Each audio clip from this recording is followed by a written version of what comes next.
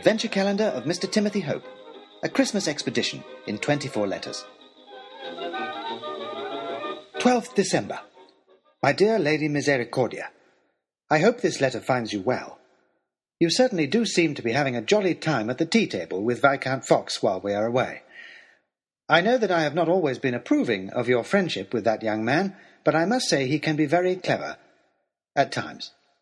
His remark that you repeat, about it being difficult to tell which is the most dangerous wild animal, the shark, the wolf, or Baronet Oxshott, is very witty and observant. Tell him well done from me. Of course you're right that it was very brave and kind of Oxshott to save me from the wolf, but that doesn't excuse him hanging its mounted head outside my cabin on the train, so that it gave me a shock every time I went out to the restaurant car. Anyway, Oxshott has had to pack his heads away now, because our train has gone as far as it can, and I woke up this morning to discover that we were already deep into the Finnmark, the far north of Norway.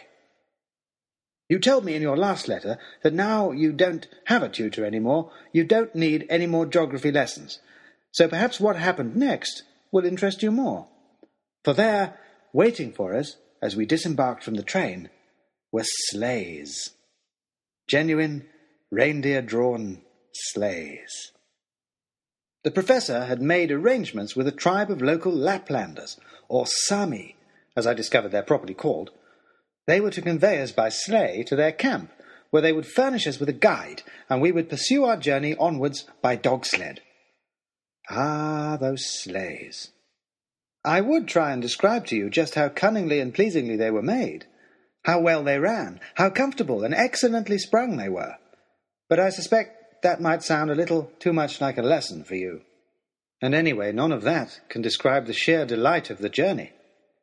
The clear, keen air in your face, the huffing and snorting of the reindeer, their breath steaming out behind them, rime forming on their antlers, the jingling of the tiny bells on their harnesses ringing in time to the crunch of the snow under the runners, the joyous red and blue clothes of our Sami guides.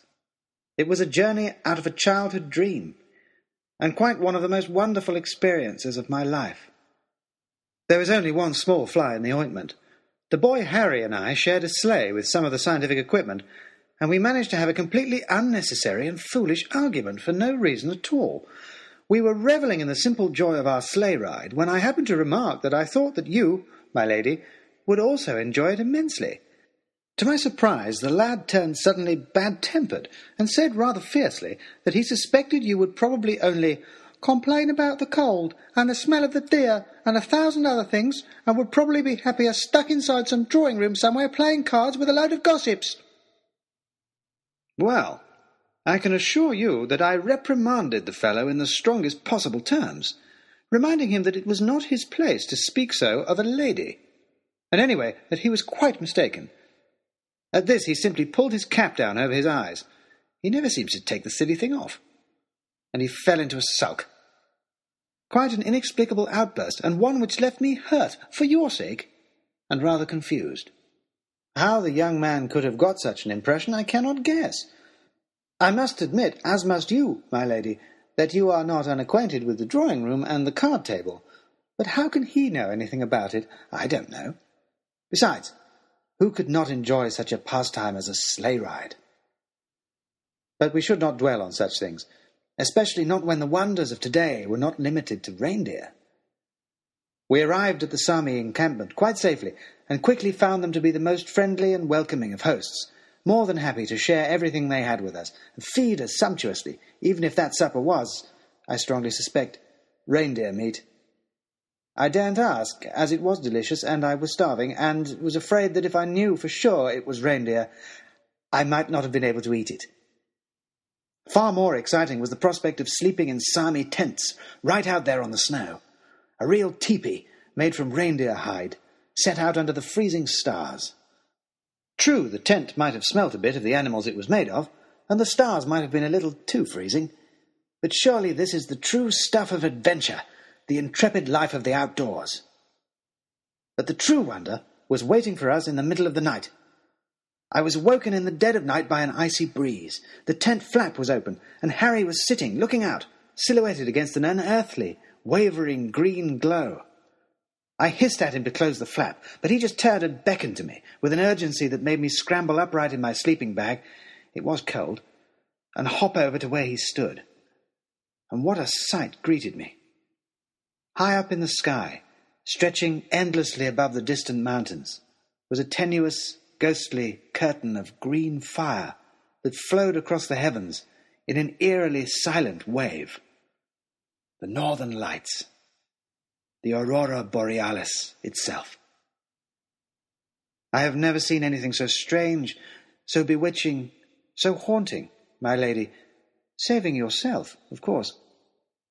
Now a series of flickering electric ripples that burned across the stars. Now a drawn bow of fire whispering over our heads.